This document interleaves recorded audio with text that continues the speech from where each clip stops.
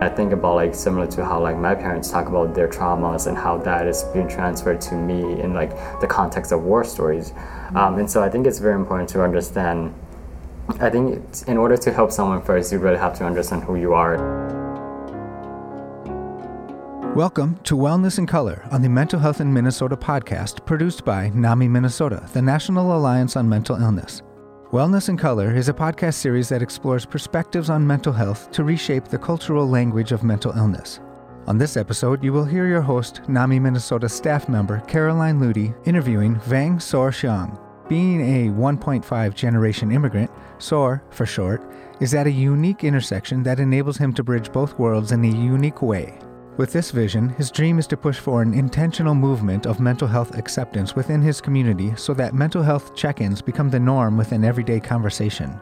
Within his role as partnership organizer for the Minnesota-based Asian American Organizing Project, his plans include expanding on his current work to open up opportunity for voices from other marginalized communities, such as the Asian American and Pacific Island queer population. A note on sponsorship. Efforts related to Wellness in Color podcast episodes were supported by the National Center for Advancing Translational Sciences of the National Institutes of Health Award Number UL1TR002494. The content is solely the responsibility of the authors and does not necessarily represent the official views of the National Institutes of Health. Visit NAMI Minnesota online at namimn.org. Subscribe to the podcast and listen to more episodes wherever you get your podcasts. Now, here's your host, Caroline Ludy. So, Sor, you are also part of our Multicultural Advisory Board. Can you just tell me a little bit more about yourself? Yeah, just some background information about me is that being a 1.5 generation, that means that, I was not born in the United States, right? I was actually born in a refugee camp in Thailand. Me and my family, we moved to the United States in 2006. So it was a really interesting experience to go from, living in a refugee camp to like this, United States where there's a lot of opportunities. And so that's a little bit about, where I come from. But in terms of like my experience around like mental health, I didn't really knew a lot about mental health until the later half of my life, and which is not that long. But I think my first like experience seeing mental health was definitely with my mom. She definitely had like symptoms of like depressions and anxiety. But there wasn't any language to talk about it. My parents didn't talk about it, and so that was my earlier experience around like mental health and whatnot. And so, yeah, that's a little bit about where a little bit about my background and my first interaction with mental health.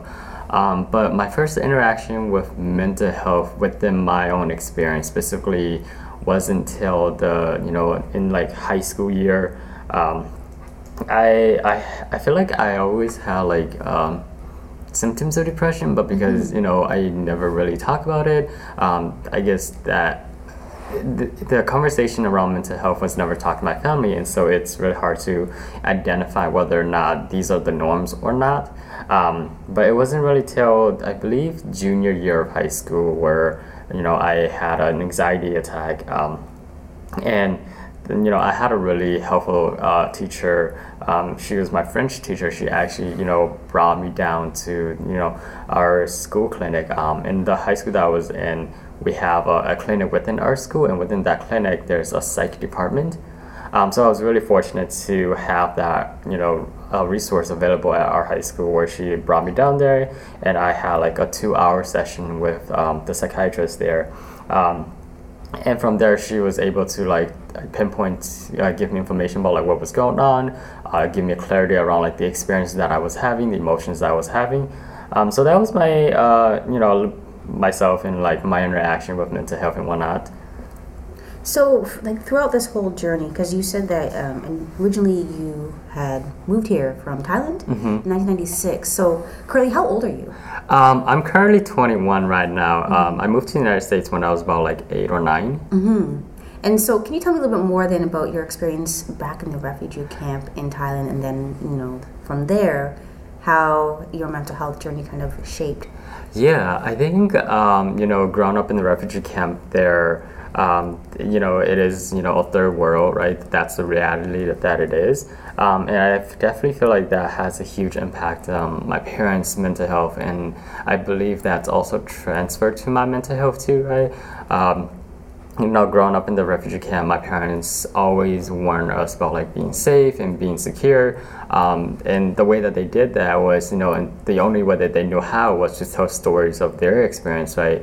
My parents are survivors of the Secret War, and so, they are survivors of that war, and so the only way that they like give us lessons around like safety and security was through like war stories, and I believe those were like their way of like addressing their own mental health without knowing.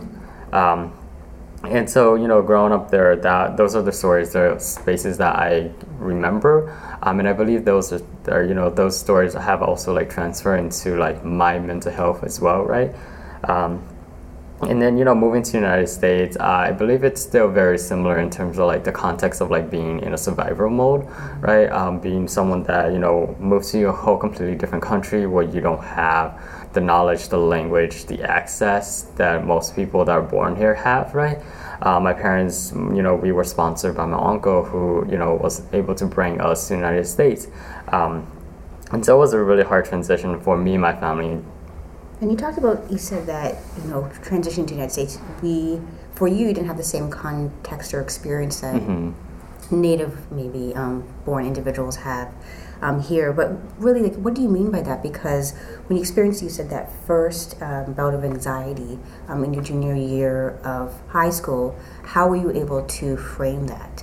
I think at the time, it was really hard to understand what's going on, right? So I don't know if any of y'all ever experienced anxiety attack or whatnot, but to me, what it felt like was just this wave of like fear and emotions that I didn't know why it was happening, right? I remember, I was talking to my teacher because she noticed that my grades were dropping, and generally, in French class, I have a pretty solid grade, right? But, towards the later half of the year, she noticed that my grade went from like an A to like a C and D, right? And so there was a huge difference within like a semester change. And so she was addressing to me about like her concern with my grades and whatnot, and that I don't know what happened, but that triggered my like anxiety, and I just remember this immense fear of like my environment and fear of like what was going on, and I was, it was really hard to understand why I was afraid, because this wasn't the first conversation I had with a teacher about like, getting supports and whatnot, but that specific moment was so filled with fear that I was essentially petrified. I didn't know what to do, and so she was, really. I was really glad that she was experiencing like, maybe I actually don't know if she was experiencing mental health or not, but the way that she approached me and like led me down to our nurses was really helpful. And so, from that experience, how were you able at all to tell your parents, or like how did that kind of draw out in terms of you telling them about your own anxiety attacks? Yeah. So from that experience, I was after that I started having sessions with our psychiatrist, and we start unpacking what was going on with me and really start unpacking like my experience, right? It was really hard to tell my parents because there was no way of telling. There's already a language barrier, right? The way that I was talking about my mental health in the psychiatrist was, in a very Western way of talking, and it was really hard to like, how do you unpack Western ideas and words in a language that doesn't have a translation for those words and ideas? How do you transfer the talk about mental health into like Hmong, where there isn't language around like mental health, and it took me a while to really figure out like, how do I do that? How do I transfer this thoughts and this idea of like wellness into my own culture that has a different set of like infrastructure, different set of language nuance. I'm still trying to figure that out today. I think one of my biggest learning lessons is really understanding that where looking at like the culture and what what kind of support system that exists within the culture already, and how do we utilize those support system, right? For example, in the Hmong community, there's this wellness ceremony called soul calling. What it does is that we will have like a shaman to come into like a household and like do a ritual or ceremony that like brings back the soul of the families, right? And what it does is just essentially a way of like securing your soul to your body. And so really, it was really interesting to look at that perspective, like, okay, that itself is a form of wellness, right? Essentially, if you look at it from, for lack of a better word, like an A to B comparison, the spiritualist, the shaman, is essentially the psychiatrist, right? Where they're bringing in like these language that the community understands, and the idea of a soul is the idea of the wellness, right? Because in our community, we associate like the well-being of your soul is equivalent to the well-being of your overall experience, right? So, for example,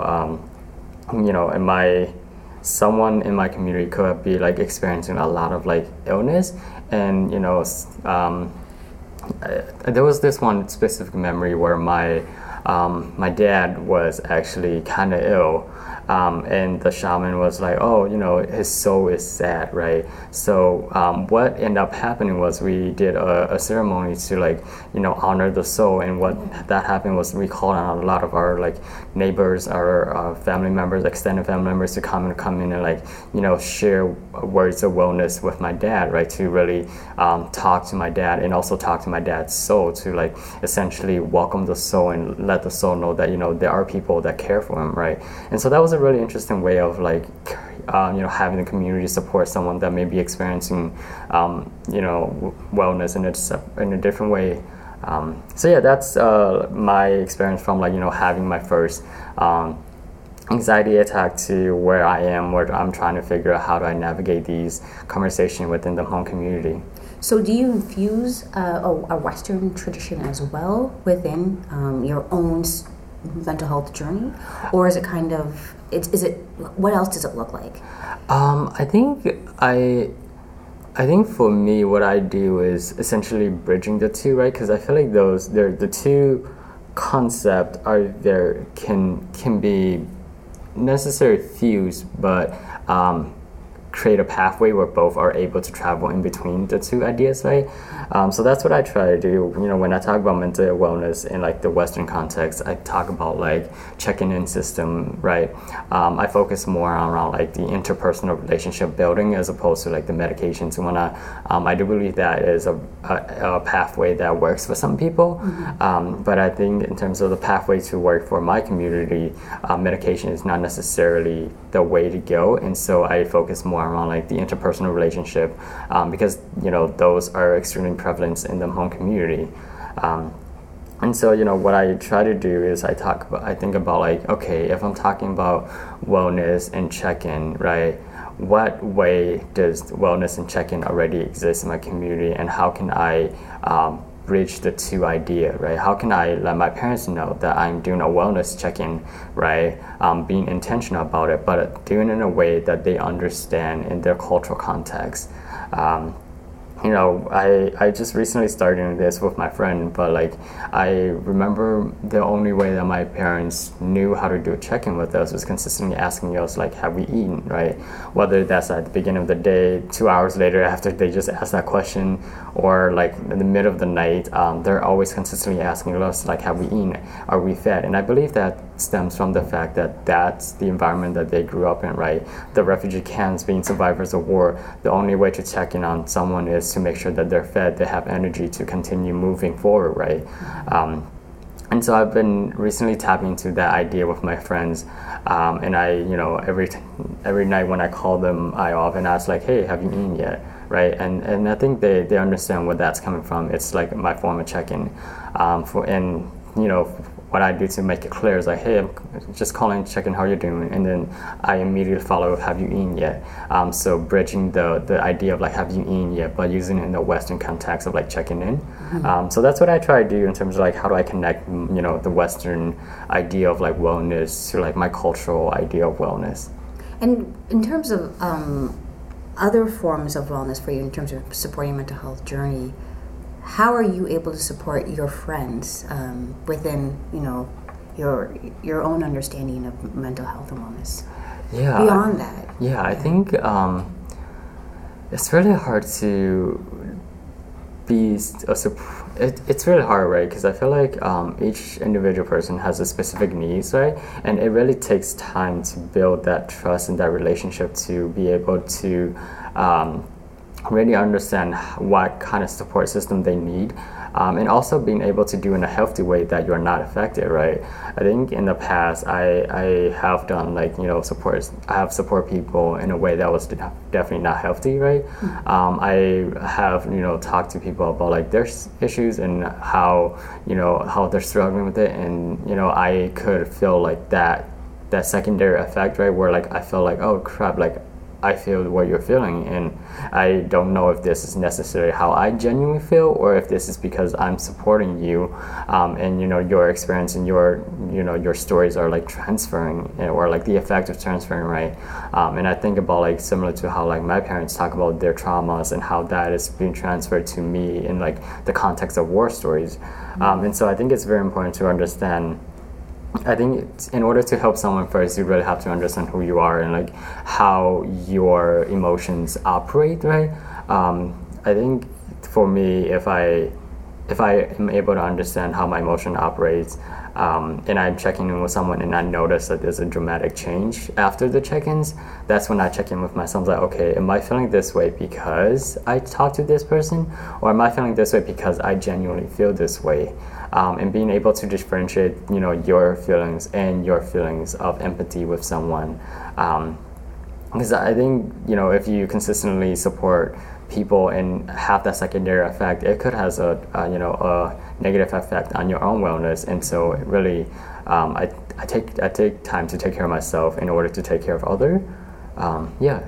So I continue to hear you use the word transference, and you're talking about, it's either going to be a positive or a negative effect depending on, who the individual you talk to. Mm-hmm. But specifically, because you say you identify as Hmong, like how do you think then services could be improved for people within the Hmong community as well? Yeah, I really do think that, you can. So for me in the Hmong community, a lot of, one of the core, like, cultural infrastructure is bloodlines, right? We value our bloodline very highly, right? And the reason for that is because, our community has been experiencing a lot of like, well, at least from my own understanding, I feel like our community has been experiencing a lot of like death and persecutions. And so maintaining our cultural identity through bloodline is extremely important, right? Carrying the family name, making sure that our family name exists beyond ourselves, right? And so I think if you're treating someone, that's within that such tight-knit community, you really have to understand how, your treatment of that individual affect their relationship with the rest of the bloodlines. And bloodlines goes beyond just, your immediate family. I think for us, there's the 18 clans, right? And there's like the 18 clans, and those are like the different 18 last names, and essentially if you have the same last name as someone, that means that they're within your bloodlines, right? They're within your relatives, and so really understanding how that system works, to really treat not just one person but their individual relationship with their extended bloodlines. And I can talk a little bit about how the bloodline system works. It's that back in the old days, as some people will call it, there's 18 clans, and the reason why bloodline becomes so important is that a lot of the Hmong community at the time did not live together in like one big nation, right? We live in villages that are separate within like 2 to 3 days foot travels, right? And so in order to get into in order to travel between villages, you really have to rely on your bloodline, right? Because imagine if you're a stranger going to a town, you know no one there. How do you survive within the next 3 to 4 days in that town, right? And so that's where bloodline comes in, right? Because I think we value our bloodline so much that like if I was, let's say that you were coming to my town, right? And you know no one, but you have the same last name as me, you are within my bloodline. You can always ask me for like a place to stay, food, right? And at that time, the way that works in the back old days, that's how you rely, that's how you survive, is rely on your bloodlines. when you go into like a different town, you can always ask people within your bloodlines, like, hey, what's your last name? My last name is this, and I'm from this clan, right? If you are from this clan, can you support me, right? While I'm here for the next 3 to 4 days as I'm making my way to like this destinations.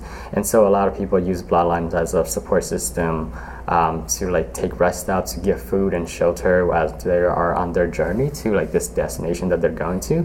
And so going back to modern day, thinking about how important bloodline is in terms of like treatment system, right? Really looking into like how does one person's relationship with like the rest of the bloodline interact, right? How does their wellness also affect the wellness of their whole entire family, but their extended family and the rest of their clan members? So yeah, I think if you're able to really understand the important infrastructure of like bloodlines and clan members, you'll have a better, more effective treatment system developed for, especially in someone that's in the Hmong community.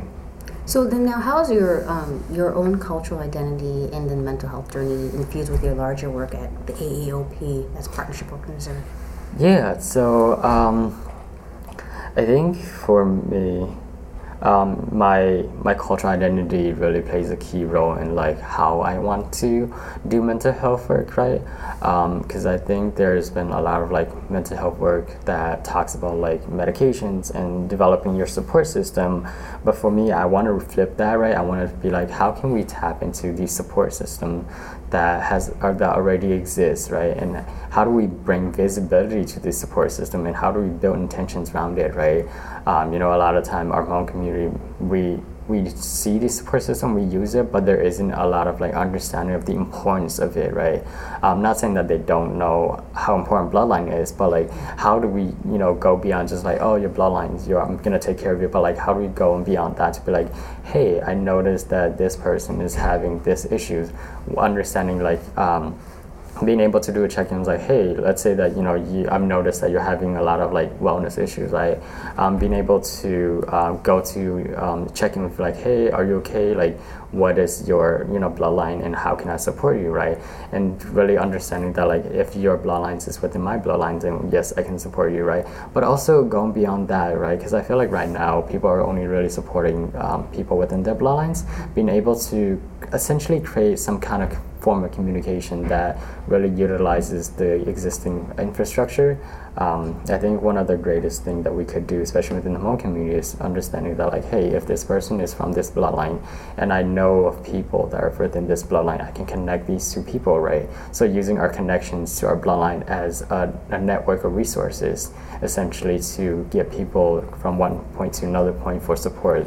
And I think that also ties to like the Western idea of like, if you don't have the support system, if you cannot support this individual, where else can you lead them to, right? How I navigate my understanding of mental wellness in like a Western idea, and then connecting it to my cultural identity in the work that I do is really looking at like, what is the idea in Western society, but how do I implement it in a way that makes sense, right? Because I think idea can be very similar, concepts and idea can transfer within society very easily, but the implementation itself has to be very careful and has to be very intentional, right? Because the way that I implement about like medications in the Western society is very different from the way that I talk about medications in the Eastern society, right? Medication itself, the idea of using natural or a substance to cure is its prevalence in both society, but the way that we go about it, right? In the Western society, it's around like pills and like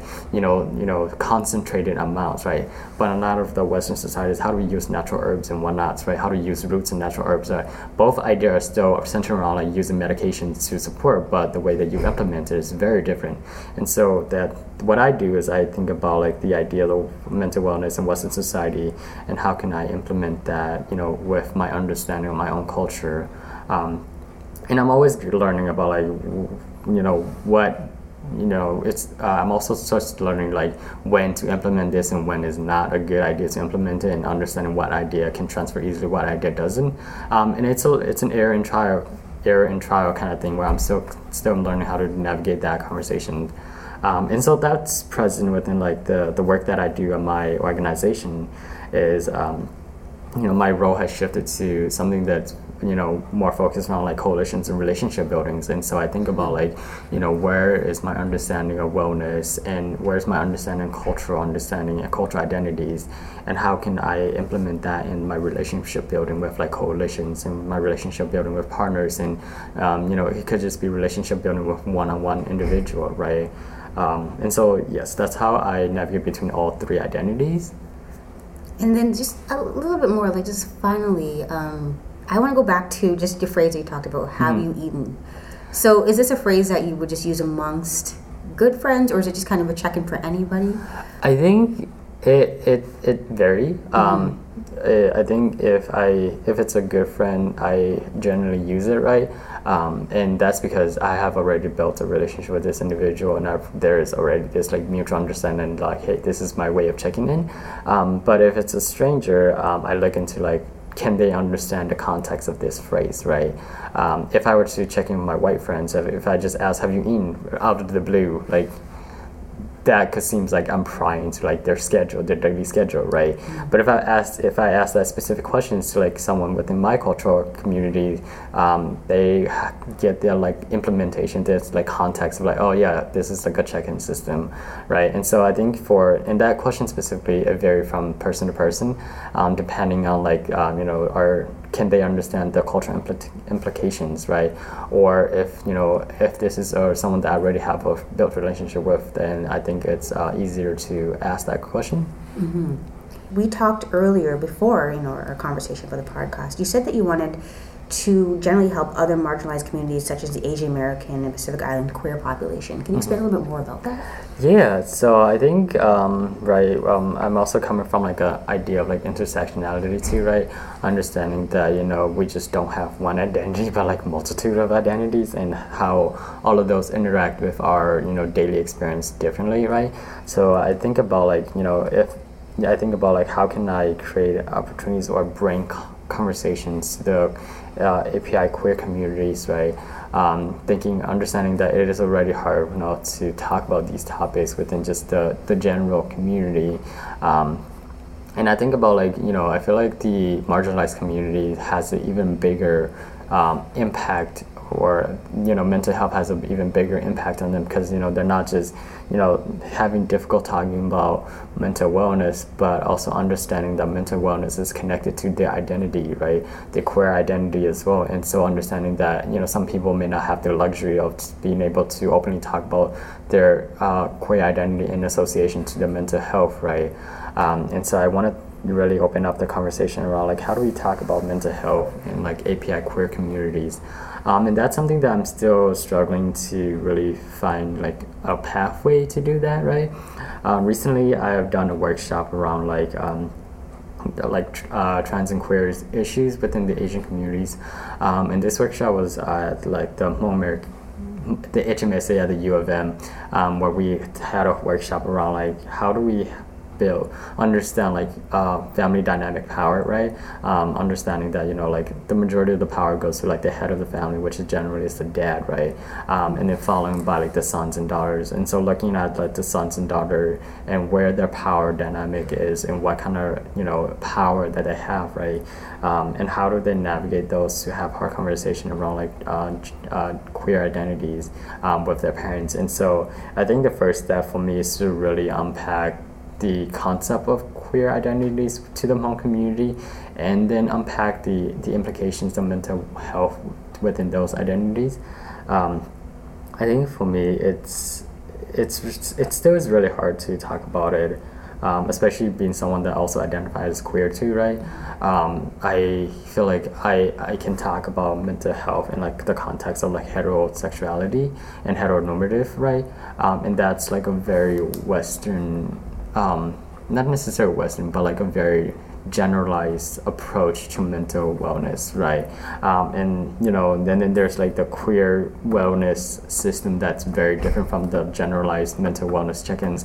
And then you have that like more close and complicated system where it's like, how do we address mental health in queers of color, right? Not just Asian queers, but also like Black queers and Latinx queers, right?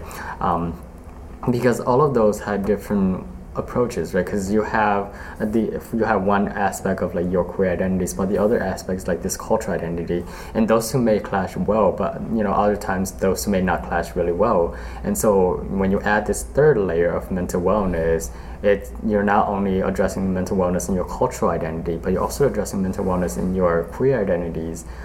Especially within the Hmong community, there isn't language around like queers and gays and bis and all of that. And so, really, how do you even address something that doesn't have a language to address? Similarly, how do you address mental health that doesn't have a language? But I think what's easier about mental health is that there is infrastructures that you can describe infrastructure that talks about mental health, right? Like, have you eaten yet? Or like, the soul calling, right? All of that are infrastructure that exists to address mental wellness, but there isn't infrastructure or language that exists to address queer identities. And so now, just kind of bring everything back, how would you describe yourself now, where you're at from your beginning to course in Thailand, to that first bout of anxiety attack you had in, your junior year, to now even, and then your intersectionality with the queer community? But where does it all tie in? Like, where are you at right now? I think, so this is something that took me a long time to learn, is that in terms of journey, it's not linear, right? Everyone has their own like path and they're going at their own pace, and so it took me a really long time to really understand that, because I receive like my friends going like different pace than me, whether that's like faster or slower, and I was confused. I was like, wait, am I supposed to be like in the same point as they are in their life? Because we are like the same age, we're the same generation. We are, both, 1.5 generation. And so it took me a really long time to really understand that, oh, yes, everyone has their own path, and the way that they go and the speed that they go and within their own path is independent from each other. So where I'm at now, I think I have a better understanding of like traumas and mental wellness. And I feel like I'm just more attuned to like my own identity and my own emotions, right? I definitely see that change thinking back from like, being in a refugee camp where like the idea of, talking about emotions and talking about wellness was not even prevalent. It's all about making sure you can live to the next day, right? And moving from that to the United States, where it's like there isn't such a huge like survival mode, but there is still that survival mode. Like, how do we survive this system that we don't know anything about? How do we, as a family, move forward? Dealing with taxes, dealing with bills, and these like resources, these papers that we have to fill out in order to get access to resources. And so that's a different kind of stress. And moving from that to like in high school, where I had like my anxiety attack and all of that, and just having this wave of like knowledge that's being crammed into me because I needed to know. Otherwise, it was really hard for me to really unpack my identity. I think I feel like where I'm at now is I'm currently over like this bell curve point, right? I remember, someone that was a mentor of mine was talking to me when I was going through all of that, in high school. She was like, hey, like, I want you to know that you are at like this tipping point, right? Whether you let this like, this barrier, there's hardship like changes you, this is obviously going to change you, but how you let it change you is going to be solely on your determination. And so I think there was implication around like, I'm at this tipping point where I could either let my mental health essentially affect me so much that it's hard for me to understand and see clearly, or I could, let this mental health affect me in a way that allows me to do advocacy works, right? And so I think I gone past that like tipping point, to the point where I, have a better understanding of who I am, how my mental health system works, what are my needs, and being able to be vocal about those things, but also being able to have a clear understanding around trauma too, right? Because I think during my earlier years, by that I mean like within the past like 4 or 5 years ago, I was still I was very angry. I think being diagnosed with like, anxiety, depression, and wasn't really understanding where that was coming from, right? And was just very angry at the world and angry at my parents for like, essentially having me in that environment. But now, I have a better understanding that, these were factors that were out of my control, but also were out of my parents' control. And, when I talk about mental health, the past 4 or 5 years when I talk about mental health, I think I talk about it in a way that was coming from a place of anger, a place of like injustice and whatnot. And obviously there still is like injustice in the world, but I think I have a more clear understanding of like how can I look at my perspective, and also how can I look at the perspective of other and understand that their mental health has the histories of the mental health happens in that way, and that's how it's connecting to mine, right? So now when I talk about mental health, when I think about my parents' mental health, I think about like how they are, essentially victims of wars, and that has impacted their mental health. And the only way that they knew how to talk about it was to go through these war stories with us, right? And I feel like that, now at the time I didn't have that understanding, but now I understand that that was their way to warn us about like wars and and like traumas, like by giving us a story that we can remember.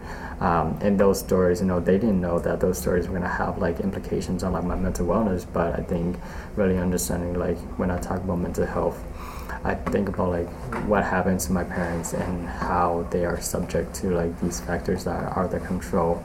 And I think I just have a more empathetic understanding around mental health within my own experience, but also when I see other people with experience in mental health, I think about like what are these unknown factors that they may not have control over, and how do I, as someone's like, support them in a way that doesn't contribute to these factors. So Zora, if our listeners just wanted to get in touch with you or know a little bit more about what you do at the Asian American Organizing Project, what could they do? Yeah, so I have a work email that folks can reach me at vangxor@aaopmn.org. That's just my full name, Vangsor, VANGXOR @aaopmn.org. In addition to that, I'm also pretty active on my Instagram as well. That's XORR_X. If folks want to reach out to me, I think my work email or my Instagram is probably the best option to reach out to me. And we will also have those in the show's liner notes. Zora, thank you so much. Cool, thank you so much for having me. For additional resources related to this episode, please check the podcast show notes and visit NAMI Minnesota online at namimn.org. You've been listening to Wellness in Color on the Mental Health in Minnesota podcast, produced by NAMI Minnesota.